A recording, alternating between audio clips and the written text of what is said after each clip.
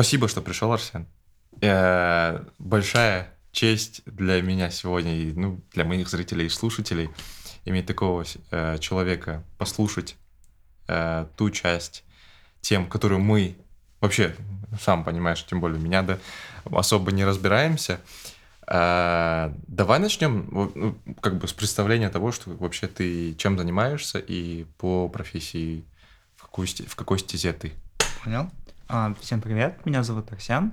Мы с Туржаном учились в одной школе, и после этого я поступил в Назарбаев университет на специальность физика, и сейчас я уже, недавно закончил, вот скоро буду получать диплом бакалавриат.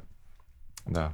У тебя теоретическая же физика, да, правильно понимаю? У нас нет четкого разделения в департаменте на теоретическую, на практическую. Просто больше ты чем занимаешься, какие исследования ты делаешь, вот. Но какого-то строгого разделения нет. То есть у нас и такие курсы есть. Но лично мне больше нравится именно теория.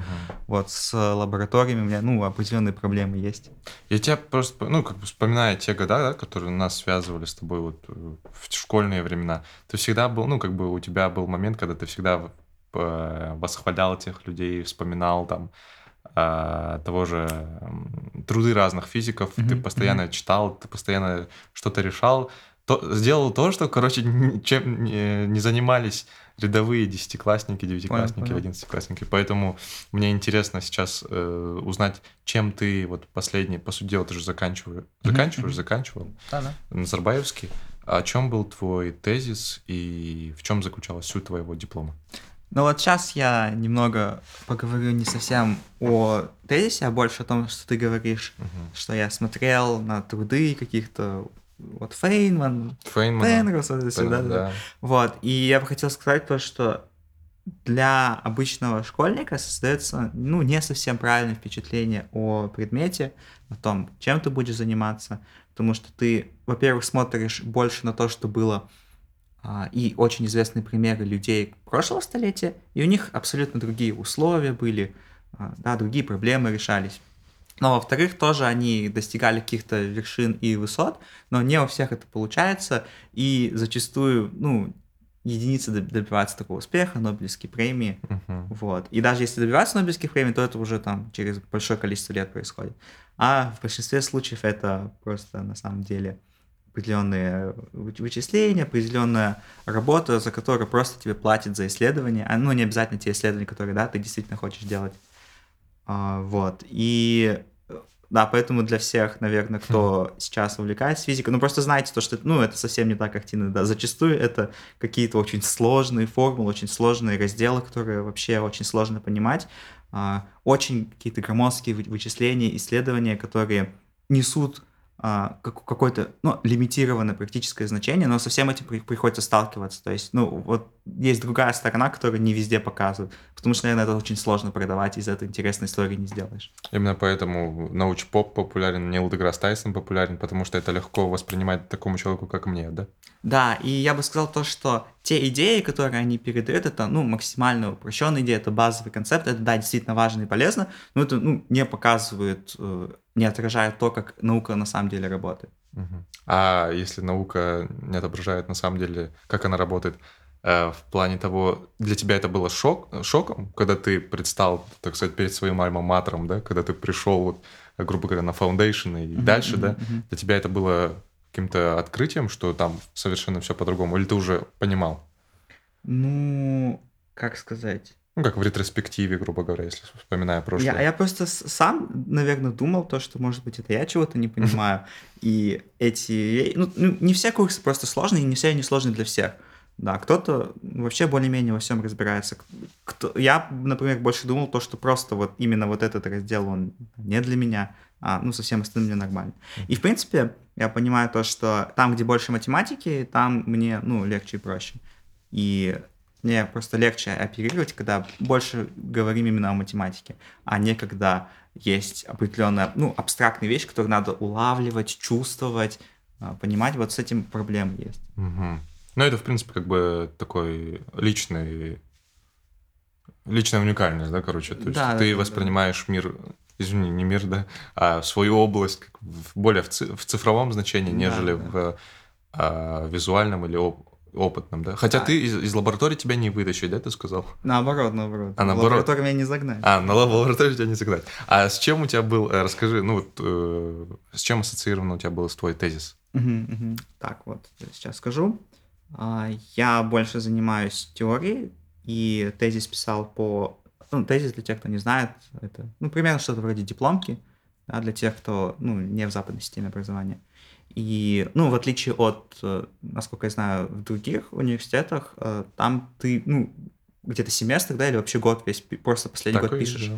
Да, и у нас это не совсем так работает. Вот эта работа, это больше идет как просто обычный курс, да, те же, просто 6 кредитов. И помимо этого курса я еще закрывал другие предметы.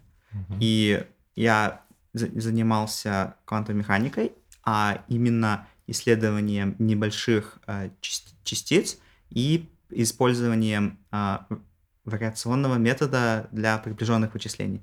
Вот. Но это общая тема. Да, я сейчас, наверное, объясню, что это значит. То есть в квантовой механике зачастую очень сложно найти точные значения для тех величин, с которыми вы работаете. И потому что нужно решать уравнение Шрёдингера и зачастую найти его аналитическое решение, то есть математически вывести, как это все должно быть, но это очень сложно. И поэтому используются приближенные вычисления. Все вот эти числовые методы и так далее, подобное. Вообще во многих областях, да, науки, инженерии используются приближенные вычисления, и как раз, да, один из методов, которым мы занимались, для таких небольших систем, да, было использование функций гауссовых. Okay. Вот. Да, и это основной, вот, как сказать, field, в котором, да, получается, работа шла. Но конкретно мой тезис был про использование преобразований Фурье для того, чтобы работать с другими координатами, то есть не работать с пространством, а работать с импульсами, да, или как они по-русски называются. Да. Вот, то есть, да, тоже сейчас объясню, что такое вообще преобразование Фурье, где они используются, почему они интересны. То есть тоже во многих областях инженерии и науки очень сложно иногда работать именно с координатами или, допустим, со временем. И что вы делаете? Вы вы делаете трансформацию в другое измерение и используете, другие координаты. И, допустим, вместо времени вы используете частоту, как это? Frequency? Да. Частоты. Да, вот тоже, когда вы какие-то сигналы анализируете, вы их анализируете не как вот сигнал, вот он идет, да, по времени, а вы просто берете. Но он все время был только в одной частоте. И когда вы график переводите, в частоту, он просто вот такой вот, простой. И поэтому проще перевести или, допустим, да, с одного пространства в другое, там поработать, что-то сделать, а потом обратно перевести. Вот. Наверное, те студенты, которые изучают, да, тоже дифференциальные уравнения, там вот используется преобразование Лапласа, в самом первом курсе, да, по дифференциальным уравнениям. И там тоже с помощью этих преобразований вы не, допустим, не интегралы делаете, а просто складываете что-то вместо умножения, сложения. Та-дам! Магия монтажа. Что произошло? Да. Что поменялось? Вот, и я, кажется, остановился на преобразованиях Фурье, для чего они нужны.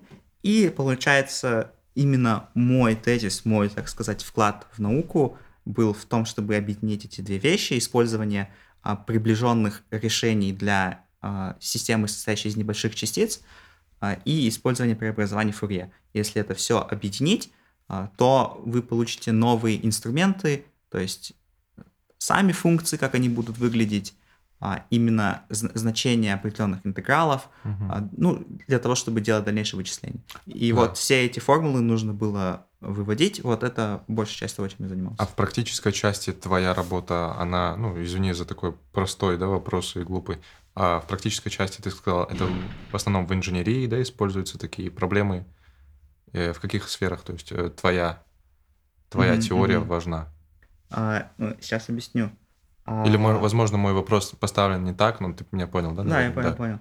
Но вы, когда изучаете небольшие частицы, соответственно, вы разрабатываете определенные методы для того, чтобы узнать, да, их структуру, их поведение, условно, какой-то небольшой атом, у которого несколько электронов, и вы пытаетесь, да, решить, как он, да, себя будет вести. И я думаю, то, что лично я не знаю точно, какие у этого могут быть применения, но если так подумать, то если вы знаете, да, структуру атома, как он себя ведет, то в дальнейшем это можете использовать, ну, условно, материаловедение, когда, да, вы объединяете или изучаете какие-то экзотические структуры атомов, да, что будет, если, например, убрать один электрон, или что будет, если там один протон, да, добавить.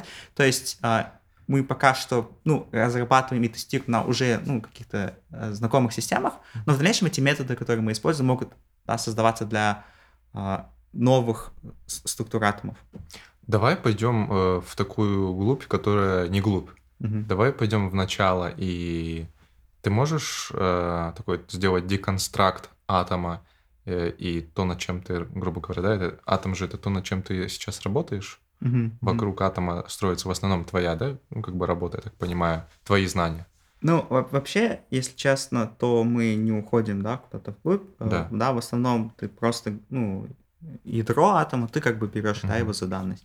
Вот просто, ну, если водород, да, самую простую систему рассматривать, и для которых, да, ну, все аналитические решения есть. Вот один, получается, одно ядро, один электрон, ну и все. И вы пытаетесь вот эту систему решить. И из-за того, что решение уже есть, они знакомы. Когда ты делаешь приближенные вычисления, ты можешь потом проверить, насколько твои приближенные вычисления, ну, они адекватны.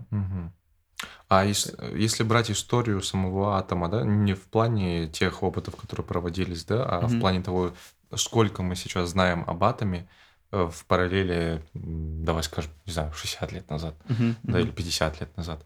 Как далеко мы продвинулись в изучении атома, если понятным языком, да, и что нас сейчас ждет, какие challenges, какие испытания сейчас у нас в 2021, да, сейчас мы снимаем, что нас ждет впереди, то есть все ли мы знаем о самом атоме и в ретроспективе, опять-таки, если углубиться, да?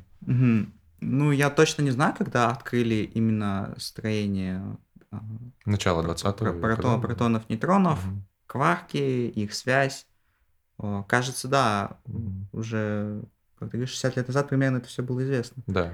И, ну, я не знаю, вот вопрос стоит ли в том, да, что находится глубже. И вот, ну, наверное, очень сложно будет об этом узнать. Наверное, у нас есть какие-то определенные ограничения, и глубже которых мы не можем заглянуть. Либо как бы вы, ну, придумают какой-то способ как-то эти ограничения обойти и предположить, да, что может быть дальше. И вот эти связи между кварками условными, да, как они устроены или нет. Но мне кажется, что все это довольно изучено, и мне кажется, сложно представить то, что в ближайшее время, как бы именно, если вглубь уходить, что-то будет другое. Хорошо. То есть мы сейчас стоим на плотной земле, на хорошей основе, чтобы изучать все дальше, да? То есть... Да, я думаю, то, что как бы базовые частицы, они, в принципе, все есть. Ну, когда особенно бозон Хиггса, да, открыли, доказали, точнее, то как бы весь базовый набор частиц, он, ну, уже есть. Другой вопрос в том, да, какие комбинации могут быть, какие могут быть ядра, какие элементы вообще могут существовать. Есть ли элементы, да, там больше 118, там, 200. О чем говорил Баб Лазар. Да, ну, неважно. Вот. Или, ну, может быть, если они есть, насколько они стабильны, или как Вселенная должна измениться, какие параметры должны в ней быть, чтобы такие атомы могли существовать, и тому подобное. Вот примерно, мне кажется, наоборот, вот шире. Вот из всех этих комбинаций, что мы можем сделать? Мне кажется, это еще не до конца. Ты затронул бозон Хиггса, и для тех, кто как бы всегда слышал это словосочетание, да, как люди понимают, и адронный коллайдер. Что вообще, с чем это есть, что это такое, почему мы все путают с андронным коллайдером, да, но это неправильно. Антонный коллайдер. Да. Что такое адронный коллайдер, как он связан с бозоном Хиггса? Не мог бы ты объяснить вот для моих ребят? Ну, если честно, то именно с физикой частиц высоких энергий я, да, не прям так знаком, но Мы говорим о большом ускорителе под Швейцарией. Да. Мгм. Вот коллайдер — это коллайд, сталкиваться. И Что что там происходит? происходит, да? Вы разгоняете, получается, частицы. Ну, я предполагаю, да, то есть как это происходит зачастую, мне кажется, то, что, скорее всего, да, используя именно электромагнитные, Мгм. ну, с помощью электромагнетизма вы их разгоняете, да, заставляете их ускоряться, и потом они, ну, обладая высокой энергией, Мгм. да, сталкиваются друг с другом. И когда частицы сталкиваются, они могут объединяться, могут раскалываться, да, и Мгм. там, потому что у нас высокие энергии, и разные вещи могут происходить. А бозон Хиггса и сам концепт его, это получается... Что такое бозон? Это... А бозон — это частица, которая а, подпадает под статистику Боза-Эйнштейна, Окей. и, насколько я помню, то это частица с четным спином. Мгм. Ну, точнее, не четным спином, а ну, у него спин должен быть равен как бы целому числу. Вот один, два. Хорошо. А есть фермионы, у которых спин — это дробные Мгм. числа. Одна, вторая, там, три, и так далее. Вот. Ну, то есть, как бы это еще объяснить? Ну, это просто название частицы. То есть Да. бозон — это как бы категория частиц. Вот есть две: бозоны, фермионы. И отличие заключается в том, то, что у фермионов, у них из-за того, что там спин вверх, спин вниз, да, то есть, ну, два электрона, они, ну, разные, они должны быть разными. Но бозоны, их можно, ну, как бы наслаивать. Pile up, pile Да. up. Мгм. Вот, потому что, ну, как бы у них нет такого противоречия, что спины четко. И получается, я вот точно не знаю, но Мгм. это связано с массой. Мгм. У М, бозона существует масса, или раз уж его запускают до скорости света, в нем... Там в адронном коллайдере, насколько я помню, приближенная к скорости света, да? Ну, я вот точно не знаю, как бы Да. насчет Ну хорошо, ускорителей, как это работает. тогда не будем лезть в то, что... Ну просто, да, вот ничего такого в этом нет. Коллайдер, он ускоряет Мгм. частицы, бозон — это одна из частиц, и это определенным образом связано с массой. Я вот точно Мгм. не помню, да. Насколько вот знаешь, я помню, был момент, что именно, опять-таки, да, это... Я могу загуглить и типа вспомнить и рассказать. Да нет, это, ну, Ладно. как угодно. Я хотел, что мне я вспомнил.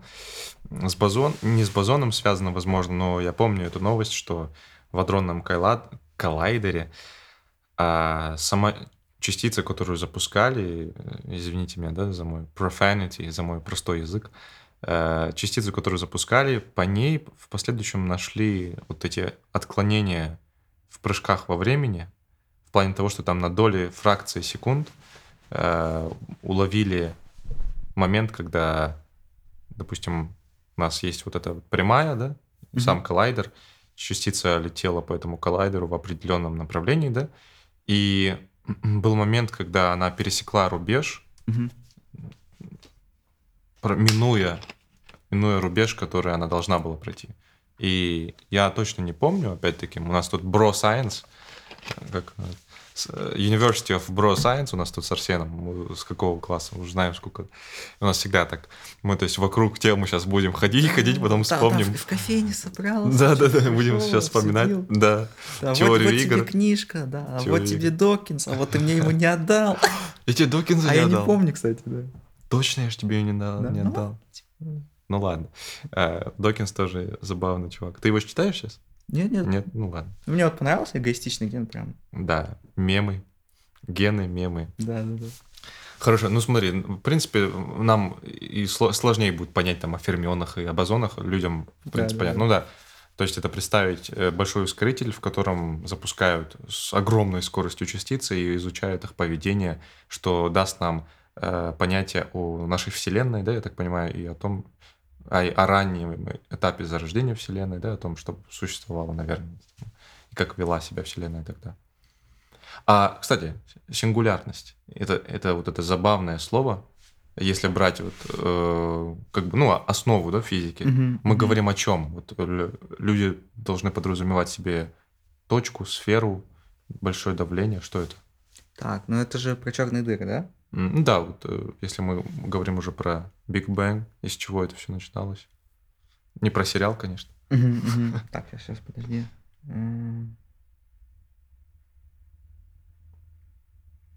Ну, вот можем поговорить, окей, про черные дыры, потому что Давай я начнем. немного изучал, курсы закрывал. Давай начнем с черных дыр. Вот. Но как бы точно я уже, да, не помню, что это такое. Мгм. Вот. Ну, может, какие-то другие вопросы, да, наводящие. Окей, хорошо.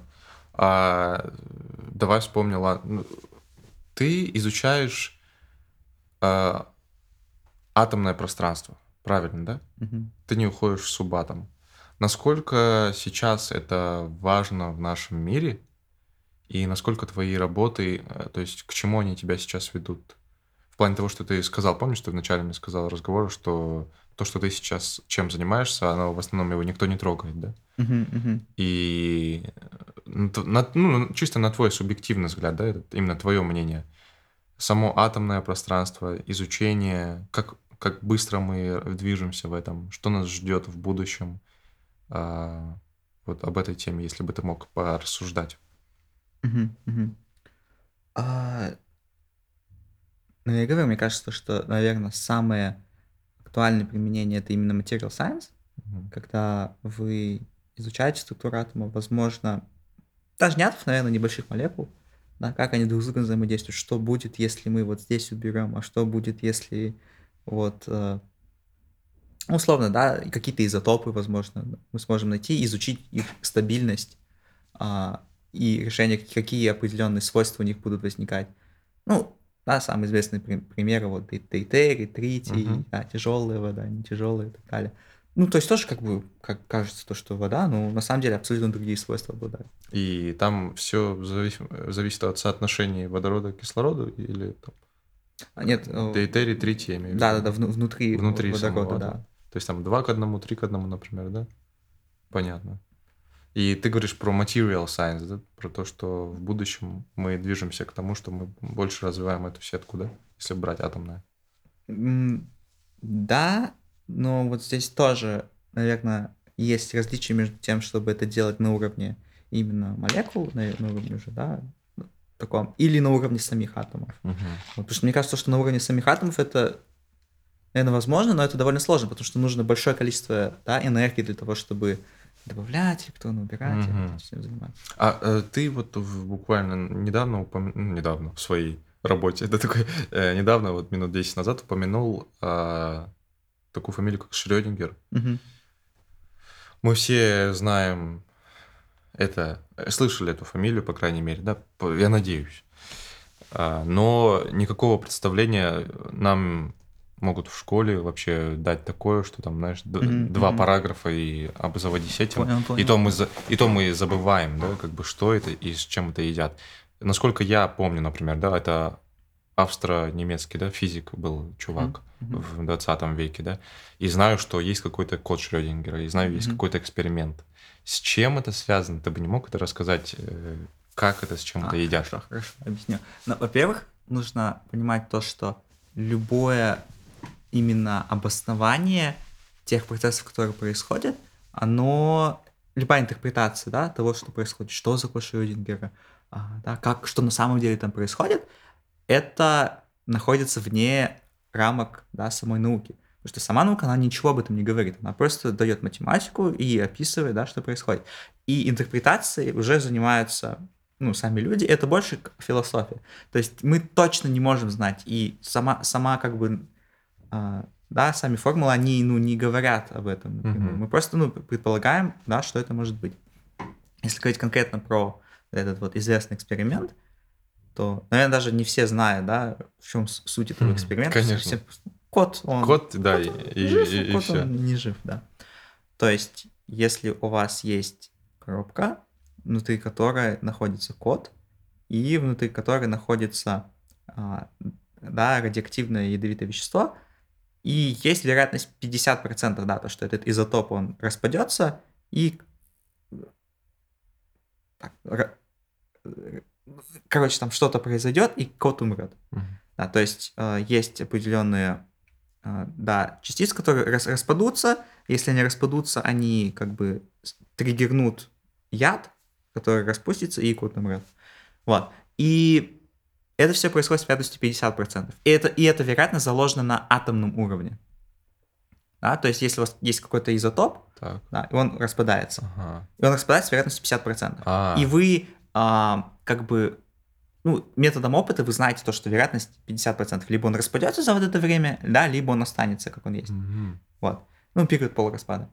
Вот. И в конечном итоге в чем проблема? В том, то, что мы-то можем согласиться, то, что атом, он находится одновременно и в состоянии распада, и в состоянии нет. Да, до того, как мы, не проверим, не посмотрим. Не откроем коробку. Да, мы ничего не знаем. Но и здесь проблема в том, то, что Шрёдингер, он привязывает жизнь кота к атомному уровню. То есть он из микроуровня переходит на макроуровень. И он говорит то, что вот там, в этой коробке, у вас кот, он одновременно находится в двух состояниях. Он и жив, и мертв. И пока вы не откроете ее и не посмотрите, он, да, находится в суперпозиции двух состояний одновременно. И сама суть то, что на самом деле, да, он изначально пытался показать, больше всего какую-то абсурдность данной ситуации. То, что вот, да, все говорили то, что атом, он одновременно и распался, и не распался. Вот у него два эти состояния, да, не находятся вместе. А что если мы про людей так будем говорить, что про обычные предметы, вот эта бутылка, она есть, ее нет, или кот, он жив и мертв. И пытался, показать как бы определенную, да, абсурдность этой ситуации, то, что, так нельзя думать, так нельзя рассуждать. Вот. Но на самом деле, если так подумать, то, наверное, опять же, вопрос просто находится в интерпретации.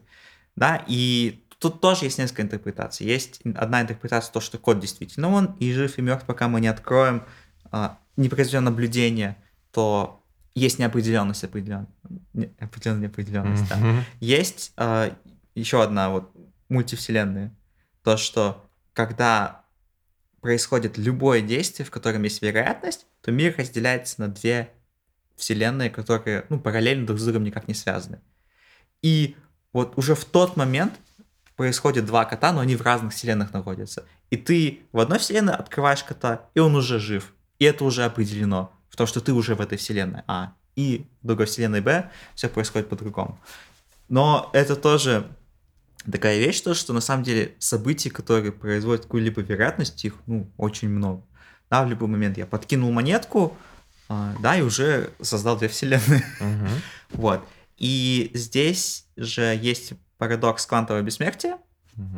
То есть, да, когда, условно, я нажимаю, да, на курок, то с какой-то определенной вероятностью я не умру. Потому что есть мир, в котором курок не спустится, и я там буду жить. Конечно. Вау. Это поразительно наблюдать такие вещи, которые рядовой читатель, слушающий, студент или тот школьник, которым мы были с тобой, да, поразительно наблюдать те вещи, которые нам преподносят со стороны книжка, текст, урок. Это одна сторона, в которой мы, да, поглощали эту информацию. И вторая сторона, то, как я сейчас поглотил вот эту информацию в плане того, что ты мне пояснил и макро-левел, макро-мир, макро-уровень, и микро-уровень. И это можно же назвать, то есть, взаимосвязью, да, то есть между двумя мирами, которые в последующем создает альтернативные версии Вселенной. Понятно. А ты сказал суперпозиция. Вот как раз-таки это и есть суперпозиция, что мы наблюдаем за... Да. Вот еще, наверное, пример приведу. Вот если есть монетка, да, и вот, да, я ее подбрасываю. Когда она находится в воздухе, то результат того, как она упадет, мы точно не знаем. Пока она не упала, не покатилась и стороной не выпала. И в этот момент как это описывается? Это описывается тем, то, что есть два состояния у монетки. Heads, tails, да? Орел, решка, да. И это, каждое из этих состояний умножается на вероятность. То есть с вероятностью 1/2 выпадет орел, с вероятностью 1/2 выпадет решка. Да? И эти вероятности складываются, и вот это и есть состояние. Да, это оно и есть. с вероятностью 1/2 будет орел, с вероятностью 1/2 будет решка. Вот. И когда оно падает, вы производите, соответственно, измерение, и вы выбираете одно из этих двух состояний. То есть ты не можешь находиться в половинчатом состоянии здесь, в половинчатом состоянии здесь. Вот. И то есть всегда ты должен выбирать одно из этих двух состояний, когда тебе нужно выбирать. Но когда тебе не нужно выбирать, вот, получается, когда оно находится в воздухе, это и есть вот эта вот суперпозиция. То есть пока мы не откроем, пока мы не узнаем, Да, мы можем... А правильно ли я, смотри, говорю, исправь меня, монетка в воздухе, пока мы не пронаблюдаем, да, за ее позицией, на тот момент, до этого, да, монетка находится в состоянии и heads, и tails. Да. То есть если вот грубо говорить, вот она может, бесконечно в воздухе находиться. Да. Пока мы не захотим, чтобы она упала, и не захотим посмотреть на нее, вот, она также и будет вращаться. Вау. И эти вероятности, они не всегда 50/50, могут быть там 40/60. Монетки разные бывают. Да. Есть есть множество состояний. Условно, у игрального кубика... Игрального кубика, да. У него 6 состояний. И они, по идее, должны быть все с разными вероятностями. И когда вот ты тоже кубик вот так вот кидаешь, он все еще находится, да, в этой суперпозиции, то есть не определено его состояние. Для меня, знаешь, таким откровением недавно стало, что наверняка твои друзья твои коллеги, друзья по твоей стезе, да, которые идут, посмеются над тем, что я сейчас скажу. Но для меня это было реально откровением, когда я буквально 2 недели назад узнал, что существуют разные бесконечности. Infinities. Да, понял. И тем более для человека такого, как ты, который, как ты сказал, в визуальном мире ты можешь пребывать, но ты больше в числовом, да, таком, в числовых вариациях. Вот для меня забавно было наблюдать за вот этим примером о бесконечном отеле и о бесконечных гостях, да, такой был смешной игрушечный YouTube-пример, с которого я, в принципе, что хотел, что нужно было, я понял, то есть верх айсберга. И расскажи, пожалуйста, вот об Infinity и почему вообще само слово бесконечность. То есть мы должны, как мы это вообще должны воспринимать, и если ты мог бы. Понял. Вообще начну с одного объяснения. Вот что вообще такое бесконечность? И вот когда ты начинаешь закрывать математику на первом же курсе по мат-анализу, мне, получается, профессор говорит то, что бесконечность — это не число. Это место? Нет, это не число. И всегда, когда говорится, что что-то стремится к бесконечности, просто говорит, что что-то начинает, очень-очень-очень увеличиваться. Вот. И либо увеличивается в ту сторону, либо увеличивается, в эту сторону. Но это просто абстракция. Это не какое-то число, поэтому нельзя его делить. Нельзя его складывать, нельзя умножать и так далее. То есть, и когда вот это вы все делаете, получается, неопределенность. Вот. Некоторые у нас пытались на экзамене бесконечность минус бесконечность равно 0. Вот. И почему так происходит? Да. Потому что если взять, наверное, одну из самых простых бесконечностей, это просто 1, 2, 3 и так далее. Вы так не остановитесь никогда. Без конца. Бесконечность. Вот. Но здесь есть разница. Это же тоже, отель... Я даже не знаю, как в честь Гильберта, да, бесконечный отель. Вот мне тоже в ТикТоке недавно показалось. Но я этот пример давно знаю.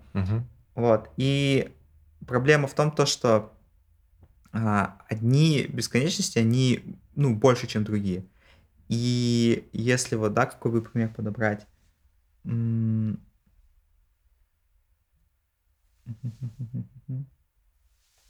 том примере, например, который я в том детском примере, который я смотрел, там было забавно, что сам Гильберт, да, его звали, он стоял на ресепшене, и у него было условие, что в его отеле существует бесконечное число номеров, где можно заселиться, да, в его отеле. Да. Затем приходит бесконечное число гостей в его отель, и Гильберт, начинает расселять всех от 1 до... Неважно, да? Где-то наоборот, здесь таки важно. Вот. И в последующем сам пример, он немножко усложнился, когда начали приезжать, там показывается, автобусы, и каждый автобус был наделен, в них вот эти вот люди, они были обделены вот этими значениями, например, А, Б, Б, Б, Б, С, С, Б, С, Д, и у каждого было какое-то значение, например. И тогда Гильберт что сделал? Он, то есть, перемещал каждого из отеля из одного номера, и он брал первого, клал в первый, допустим, тот, кто был первым, он переходил там в другой, да, и в последующем, то есть он пришел само видео приходит к выводу, что если взять все числа гостей, грубо говоря, да, и все числа номеров, опять-таки, грубо говоря, да, таким profanity моим языком, то мы приходим к моменту, что есть у нас числа, если обозначить. Вот, я, кажется, пример подобрал. Вот если... Вот есть, да, пространство чисел. Как он? Set... Окей, просто пространство чисел. Ага. Есть пространство натуральных чисел. 1, 2, 3 и так далее. Вот, оно бесконечно. И есть пространство дробей. Оно тоже бесконечно, но оно больше, чем пространство натуральных чисел. Почему? Потому что если у вас есть числа там 1, 2, 3 и так далее, и у вас есть дроби. Между ними, грубо говоря. И да, и дроби как 1, 2, 1, 3, 1, 4, 1, 5, да? И у вас уже на каждую вот эту бесконечность, да, у вас есть 1 деленный на вот эти все числа. Потом у вас есть 2 деленные на вот эти все числа. Потом у вас 3 деленные на них и так далее. А если говорить вообще про реальные числа, то есть вещественные, да, там 1 точка, из-за того, что они сами, эти числа, могут быть вообще бесконечными, да, то есть после, точки, да, там, вообще все что угодно может быть там, бесконечно. И вот в ту сторону бесконечно, да, то есть их, намного больше. И если условно на каждое число вот начать их сопоставлять, да, как это обычно делается вот здесь, 1, 2, 3, если вы здесь докажете то, что у вас, да, их просто на каждый вот 1, 2, 3 у вас, намного больше их будет, то, что их можно бесконечно еще ставить, то так получается, да, то, что... Да, и самое уникальное, Арсен, что вот для меня было, почему откровением, да, не сам факт того, что есть разные бесконечности, а сам факт того, что когда это в супер простой таблице показали вот так вот по графику, да, номер отелей и номер гостей, и у каждого были прикреплены числа, да, то есть это все в числовых вариациях обозначили.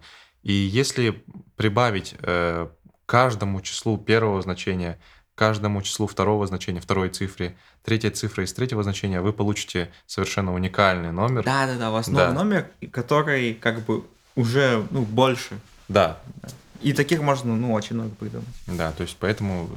но мы с тобой сейчас как бы плаваем в таком мире, который немножко...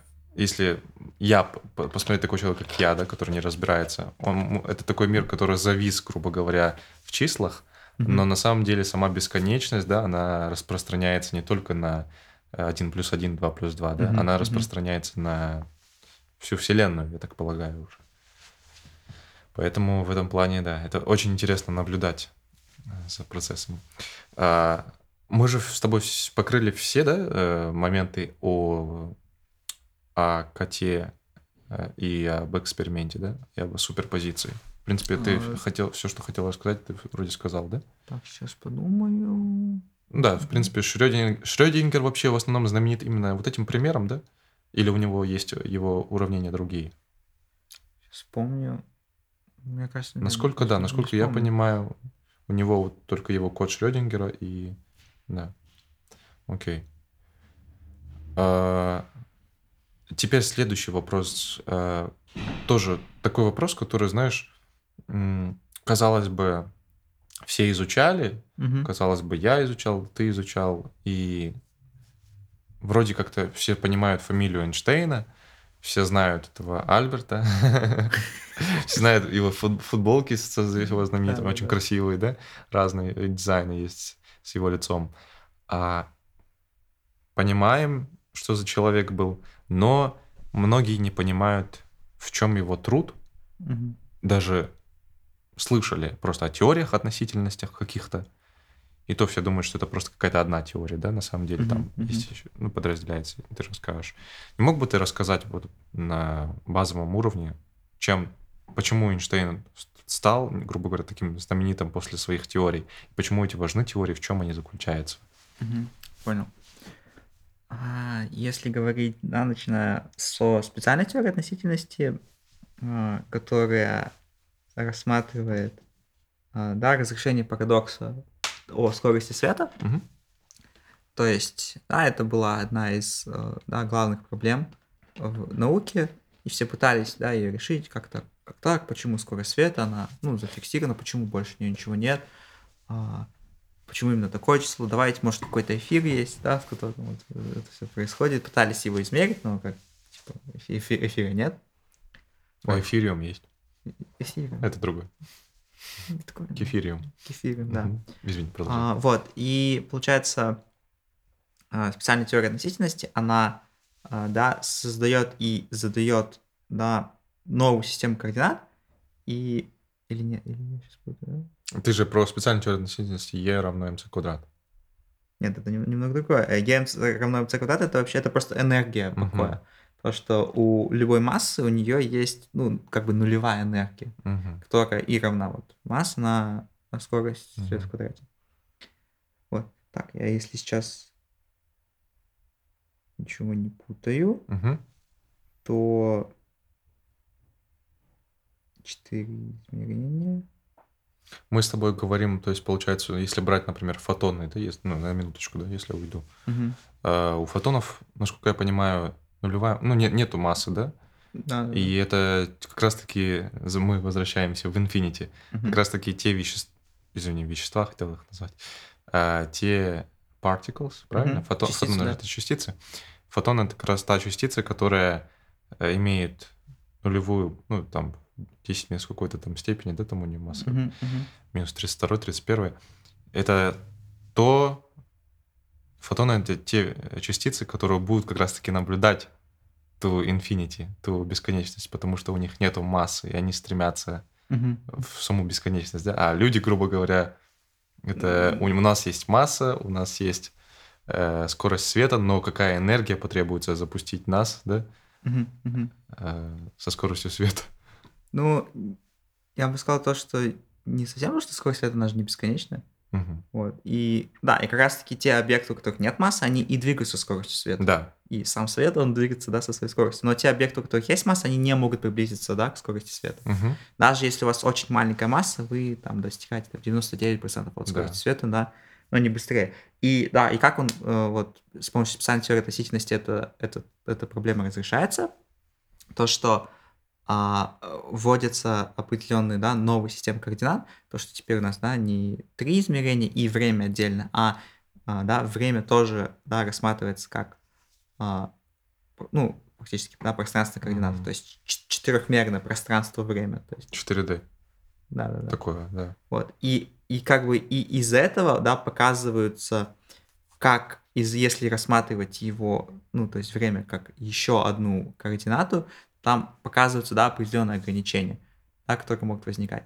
И из-за того, что скорость света, да, может, ну, она является постоянной, то тогда показывается, да, как масса объектов, они, да, изменяются при Мгм. этом всем. То есть там масса, они увеличиваются, уменьшаются, и как длина изменяется, да, увеличивается, уменьшается или нет. То есть, ну, фактически создается новое пространство, новые координаты, Мгм. и вот как бы, если уже дано то, что скорость света, она постоянна, Мгм. то как это меняет, да, наше представление. Потому что вот в обычной, да, просто физике, вот если я еду, да, там, вот я иду 10 км в час и свечу фонариком 3 на 10 восьмой. Мгм. Вот. И значит, если я просто стою 3 на 10 восьмой, а если я бегу, то фонарик 3 на 10 восьмой плюс 10 км. Мгм. Вот.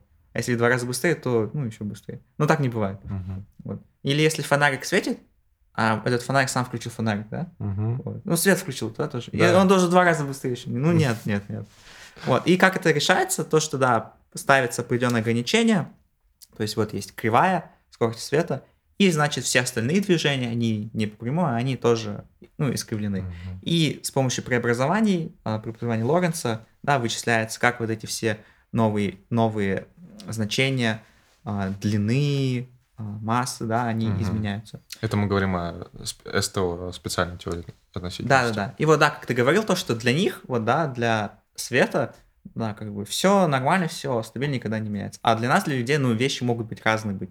И вот здесь, да, возникают такие парадоксы, как того, что мы думаем, то, что что-то одновременно происходит, да, но это, ну, не одновременно на самом деле происходит. Потому что, ну, время тоже относительно. Время относительно. А это тоже координата. Но не абсолютно, она не вот так вот идет. Время, ну, как это обычно представляется, вот есть время, вот, и есть, ну, пространство, да, вот. И вот просто телефон он так вот вертится, да. А он на самом деле вертится 4D. Как в Керуэне.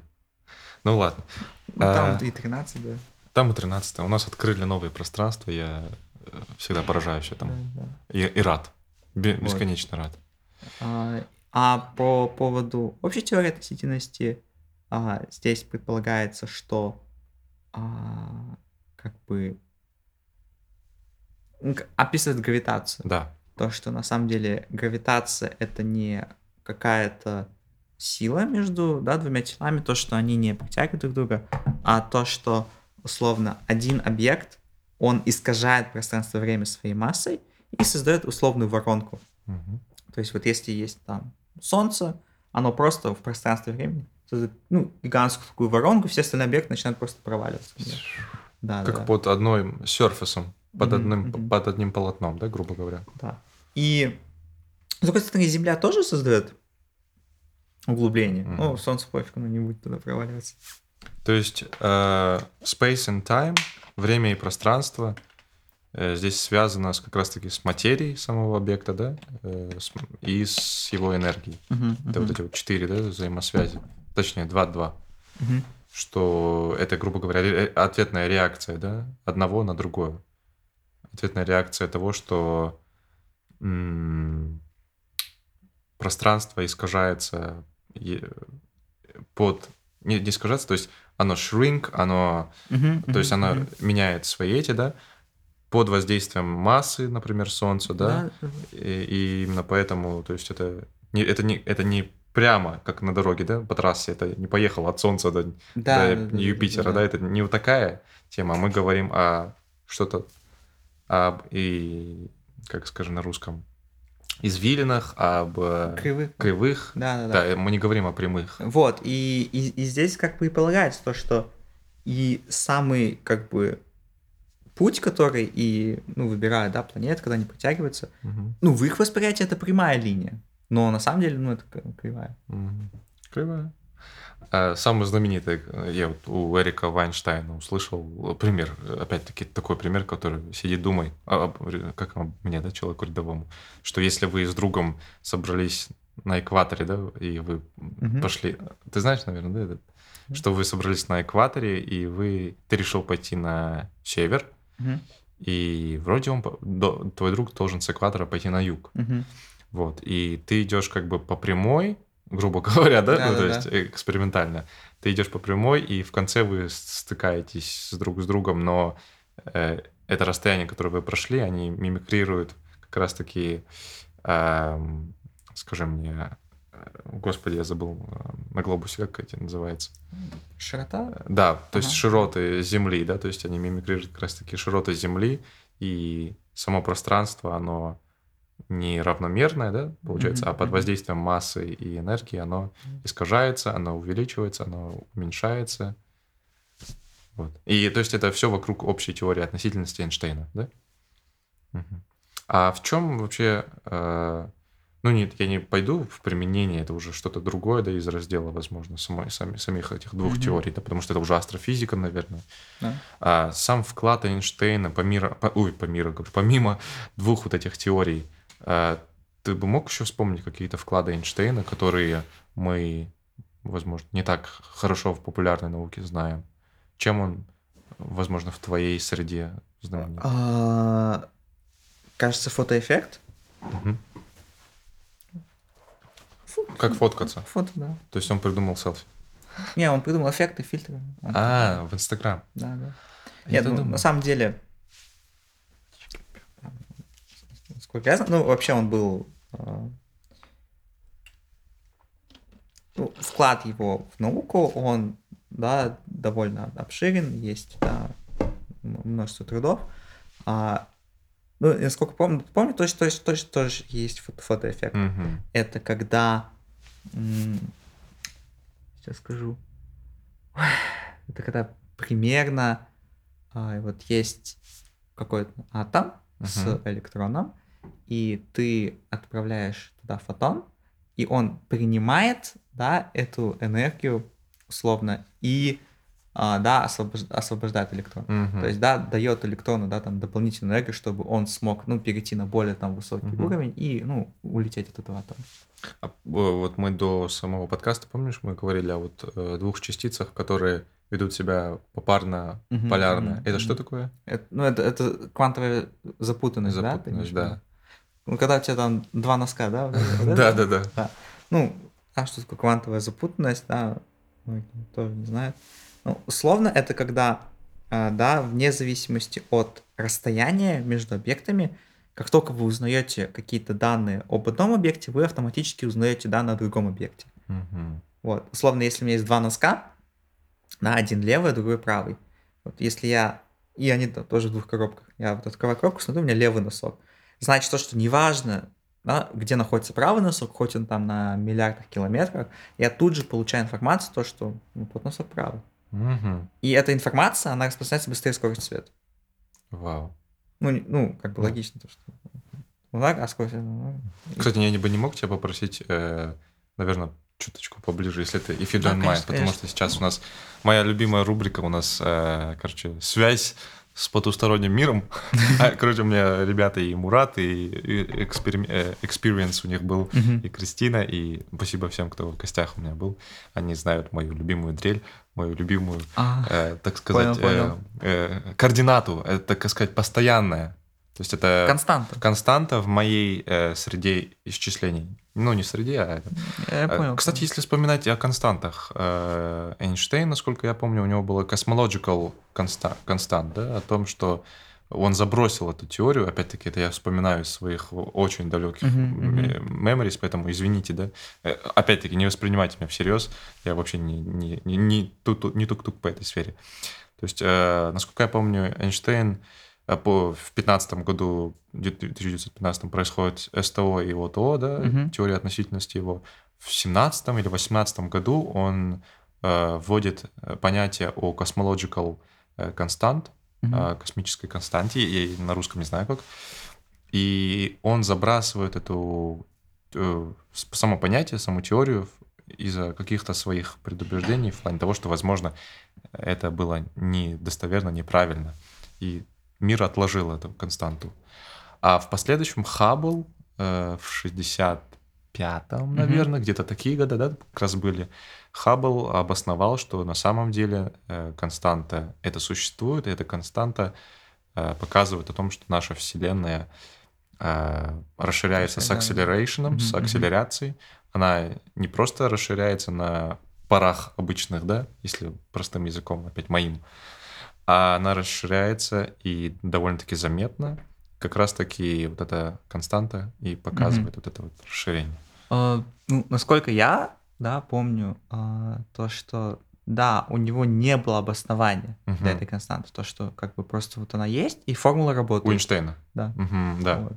Ну, такое часто бывает то, что когда какие-то формулы, они вводятся не потому, что, да, мы до них дошли, потому что наоборот, для того, чтобы вот это вот все работало, нужно вот это константа. И зачастую, это нормально, потому что некоторые вещи, некоторые области науки, они только так и работают. Конечно. Да. То есть это не что-то из ряда. И плюс, если мы говорим о каких-то приближенных, ну не то что приближенных, а о каких-то ограниченных вычислениях, то для большого круга вещей, то эти вещи, они продолжают работать, и, соответственно, нам можно их так и оставить. Да. Но если глубоко копаться, то да, то можно сказать то, что действительно имеет значение этой константы на самом деле. Вот. Но это, не очевидно было. Лямбда, если я правильно вспомнил, что, возможно, была лямбда и какая-то константа.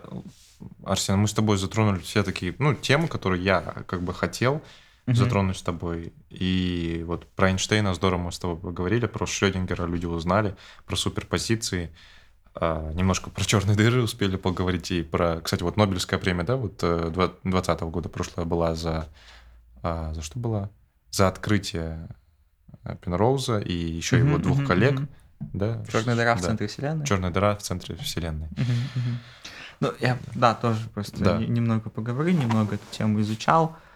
То есть, на самом деле, есть прям, да, математическое обоснование этих вещей, как они себя ведут, как они должны себя вести, какой у них радиус должен быть, да, для всего этого, там, масса, соотношение всех вещей должно быть.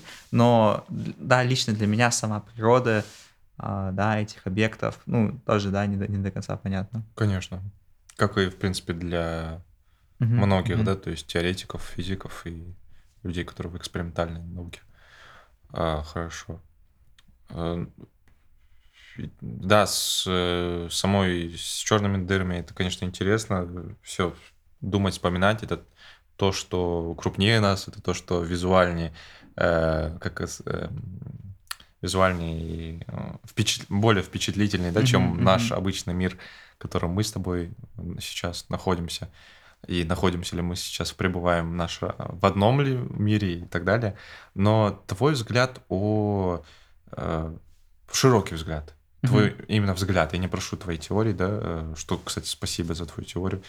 Я прошу твой взгляд и мнение вот как раз-таки о мультивселенных и о момент, помнишь, был, когда еще с Илоном Маском в 17-х годах о том, что... сингулярность, извините. О том, что это была запрограммированная вселенная кем-то, о том, что это все... То есть... Мы живем в симуляции. Да, что мы живем в симуляции, и о том, что какой-то чувачок в подвале у мамы сидит и программирует нас. Ну, это я уже, конечно, что-то другое. Ты бы... Вообще, твой взгляд на вот этот весь мир о мультивселенных, о программировании, о нашей вселенной? Ну, насколько я знаю, да? Конечно, да, насколько ты понимаешь. Насколько я знаю, да. Я вот Билл Гейтс позвонил. Да, то, чтобы, наверное, засимулировать все. Наверное, я бы так сказал, то, что мы никогда точно об этом не узнаем, потому что есть, да, определенные ограничения, то есть, да, ни одна система замкнутая, она, не знает все про себя, и, да, и очень сложно это все понять. И, наверное, да, и есть такая эквивалентность, что если мы создадим сами внутри здесь какую-то вселенную, вот, то и искусственным интеллектом создадим, и, наверное, он тоже не будет понимать, да, если мы так запрограммируем замкнуто, что он является симуляцией. Вот. И, наверное, также и мы сами не понимаем, являемся мы симуляцией или нет. Но, наверное, это очень маловероятно, потому что я не представляю просто, сколько нужно вычислительной мощи и ресурсов на то, чтобы это все сделать. Если только не... только вы существуете, а все остальные не существуют. Да, это как в GTA, да, или в других играх. Вот. Мир открывается Мира тогда, нет, мир открывается тогда, когда ты идешь. Да, туман. Сан-Андреас, GTA Сан-Андреас. Да. Исчезает, и вот это все появляется. Может быть, вы существуете, может быть, нас нет, может, это все, да, запрограммировано, написано заранее и так далее и тому подобное, да. Твой тейк — это, извините некоторые уже это говорили про то, что я часто английские слова вставляю. Мне кажется, ты мало вставляешь. Да, есть побольше людей. Твое мнение и взгляд о том, что, то есть, просто я когда вставляю, у меня больше термины там по-другому. Да. Потребуется огромная, не то что даже энергия, да, а огромные вычислительные способности, чтобы запрограммировать, засимулировать то, что мы сейчас наблюдаем и в чем мы живем, да? Да. Если это, достоверная симуляция, и она действительно это все засимулировано. Но может быть такое то, что, да, вот, Луны нет, пока ты на нее не посмотришь, да? Суперпозиция. Не, это другое. Солипсизм. Вот сзади меня вот нету ничего, я повернулся, оно повернулось. Да. Если только часть Вселенной, если вот действительно, да, вот только Землю симулировать, а остальные все планеты, они реально появляются только тогда, когда мы туда идем. Вот. Или наблюдаем за ними. Тогда может быть, но... То есть это какой-то, представь, да, эксперимент не одного, ладно, извините, просто эксперимент, проходящий под эгидой какого-то определенного проекта. Что если это... Я бы не сказал даже то, что если даже это симуляция, то симуляция именно на наблюдении за людьми. Это может быть просто симуляция, да, создания жизни, создания планеты. И то, никто, наверное, когда симулировал, не знал, до чего это разрастется. И вот для них, условно, там, это 1 000 000 лет, да, когда при симуляции, при ускорении, всего за секунду пролетает. Да. Вот, а мы сидим, что-то думаем, что-то делаем. Я вспоминаю, после твоих слов вспоминаю слова Илона Маска, который сказал, если мы живем в симуляции, то те, кто нас запрограммировали, живут очень скучно. Поэтому... Я бы так не сказал. Я бы сказал то, что, наверное, нас специально не программировали. Не с той конкретной целью, чтобы изучать, да, там, что будут люди, конкретно там в 2016 году Трамп смеется. Нет, там, наверное, вот такой расчет берется. Вот примерно, не знаю, вот если какое-то средневековье, а что там через 1000 лет будет? Вот для них, наверное, больше вот такой разлет интересен, чем детали жизни, конечно. Кто там, с кем, кого, что, где, когда. Создание самое, зарождение жизни, возможно, как цветочек ты наблюдаешь не за каждой бактерией, которая находится в почве, а за самим растением и в общем плане. Да? Может быть, да, если это и симуляция, то симулируют там целую галактику. И там даже люди, которые симулируют, они даже не знают то, что люди есть. Потому что, вы не зумили там, когда все планеты не смотрели, просто вы засимулируете там галактику и смотрите, наблюдаете, как это происходит. Вот, возможно, там галактику засимулировали и там поставили на рабочий стол просто как живые обои. Вот. А кто-то сидит, живет, мучается, да. Кто-то сидит и думает, что мир плоский. Не будем о них. Да, будем. А что не так, да, скажи? Да. Я думал, мы на плоскости живем. Не, просто, да, вот. На самом деле, если, да, верить в плоский мир, то тогда не страшно глобальное потепление. Потому что, да, вся вода, она же выльется скоро просто. Все. То есть мы говорим о такой тарелке, с которой все выливается. Да, вот. Да. Все, что лишнее, как бы, больше воды стало, она типа скоро переливается. Да. Да. За такое я точно страйк не получу на Ютубе, но забавно порассуждать. Знаешь, для меня вот уникальным остается та информация о том, что мы можем воспринимать информацию с таких далеких планет или с таких далеких созвездий.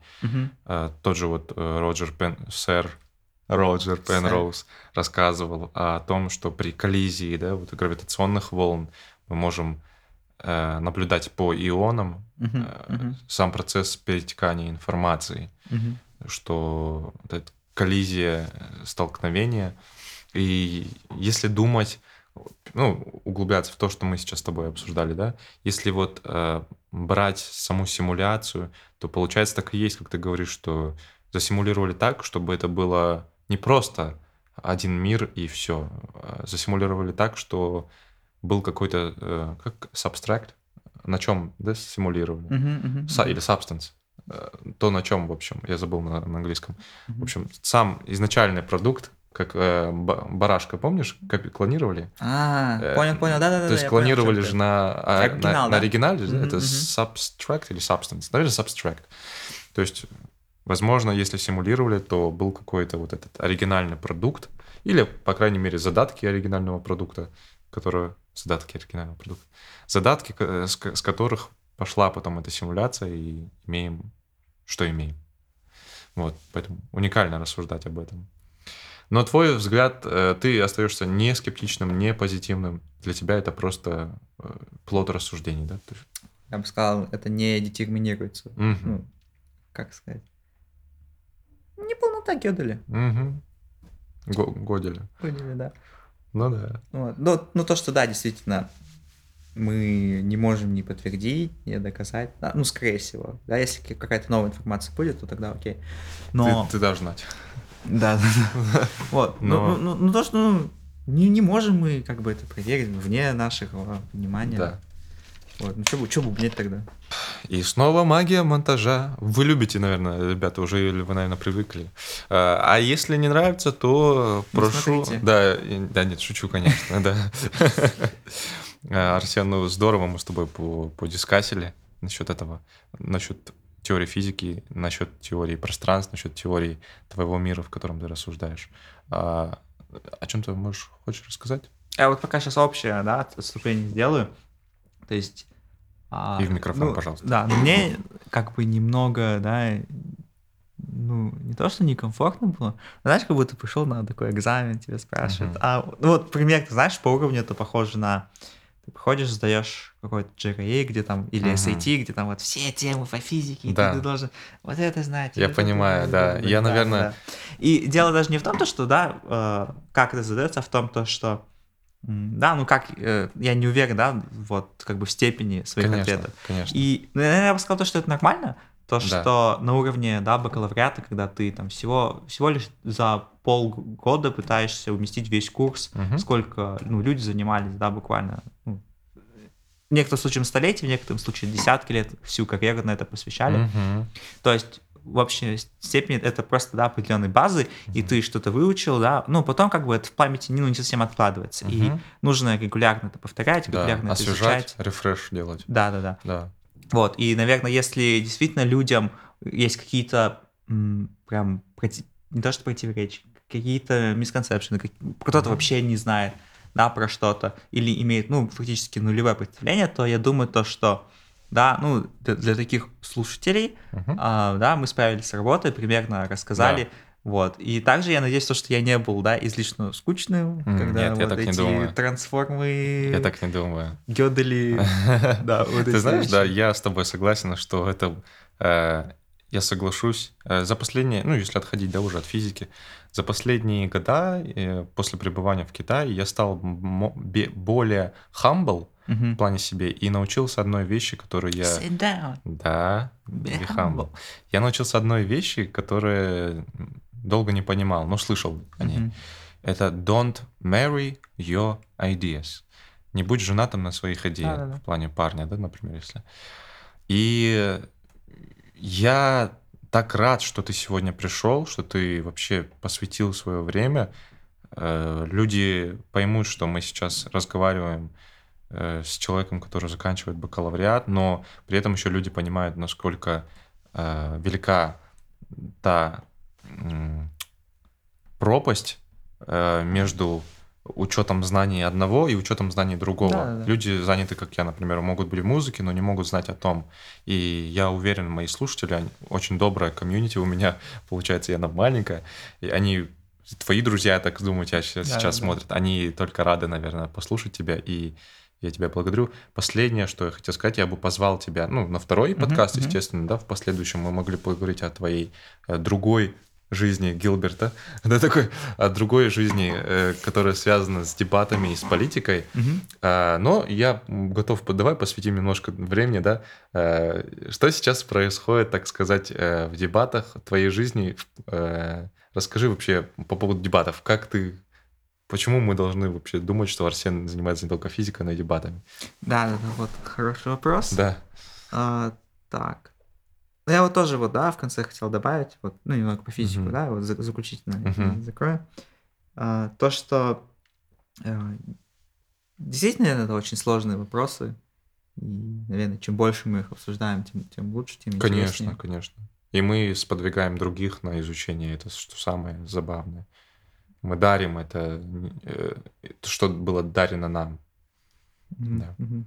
Вот, ну да, было как бы приятно поделиться тем опытом, теми знаниями, да. Это здорово, да. Есть, да. Спасибо, что пришел. Вот, по поводу дебатов. Да. Ты у нас дебатер астанинский. Дебатер, да. Да. В клубе состоишь? Или как?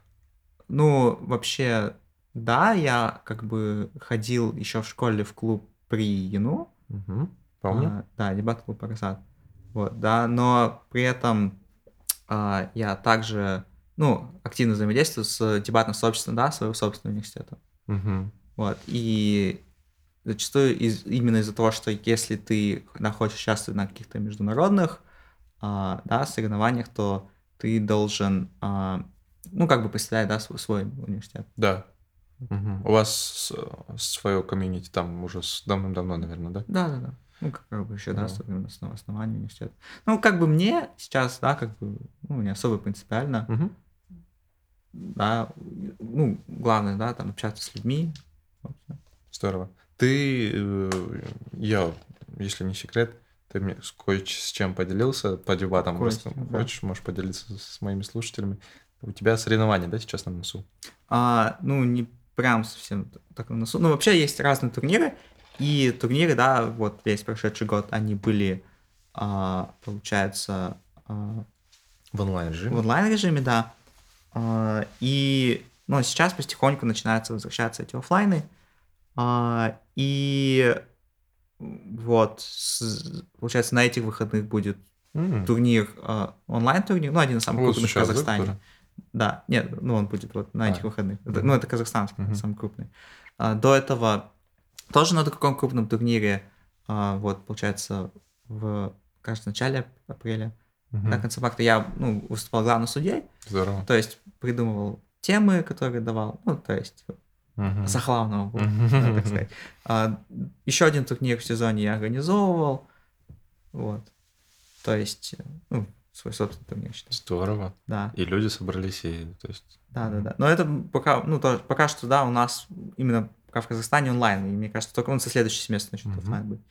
Вот, и будет чемпионат Европы, да, я на нем участвую, он будет, получается, в августе, Здорово. На мою днюху. да, Как раз подарок от друга. да. Кубок привезет. Передам, да. Распечатаешь кубок? Распечатаю. Испания, да? Испания, да. У тебя сейчас какой план? То есть, что сейчас впереди для тебя по дебатам? Ну, пока что я думаю, да, Готовишься, да? продолжать Мгм. карьеру. Мне все еще интересно этим заниматься. Я чувствую то, что я как бы своего пика формы еще не достиг. Мгм. И как бы еще не все темы были сыграны, новые темы появляются. Конечно. Тоже там NFT, не NFT, там кто кого там, Вы знаете постоянно этого все парня. воюют. Мгм. Да. Вот.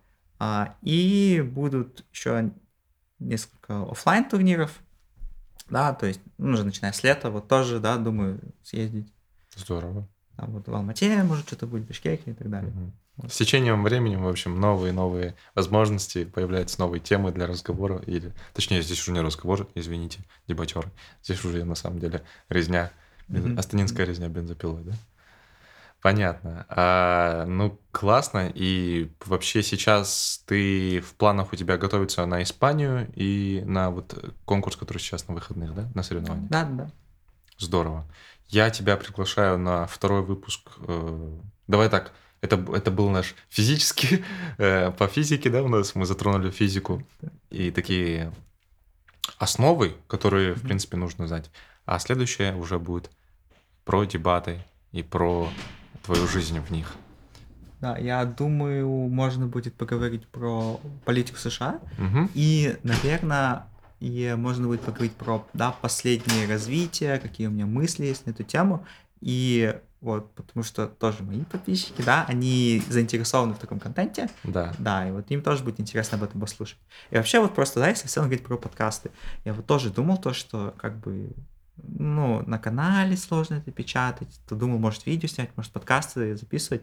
Ну, то, что это эффективная именно среда, да, Мгм. для, ну, передачи, распространения информации. Согласен. Плюс гости. Мгм.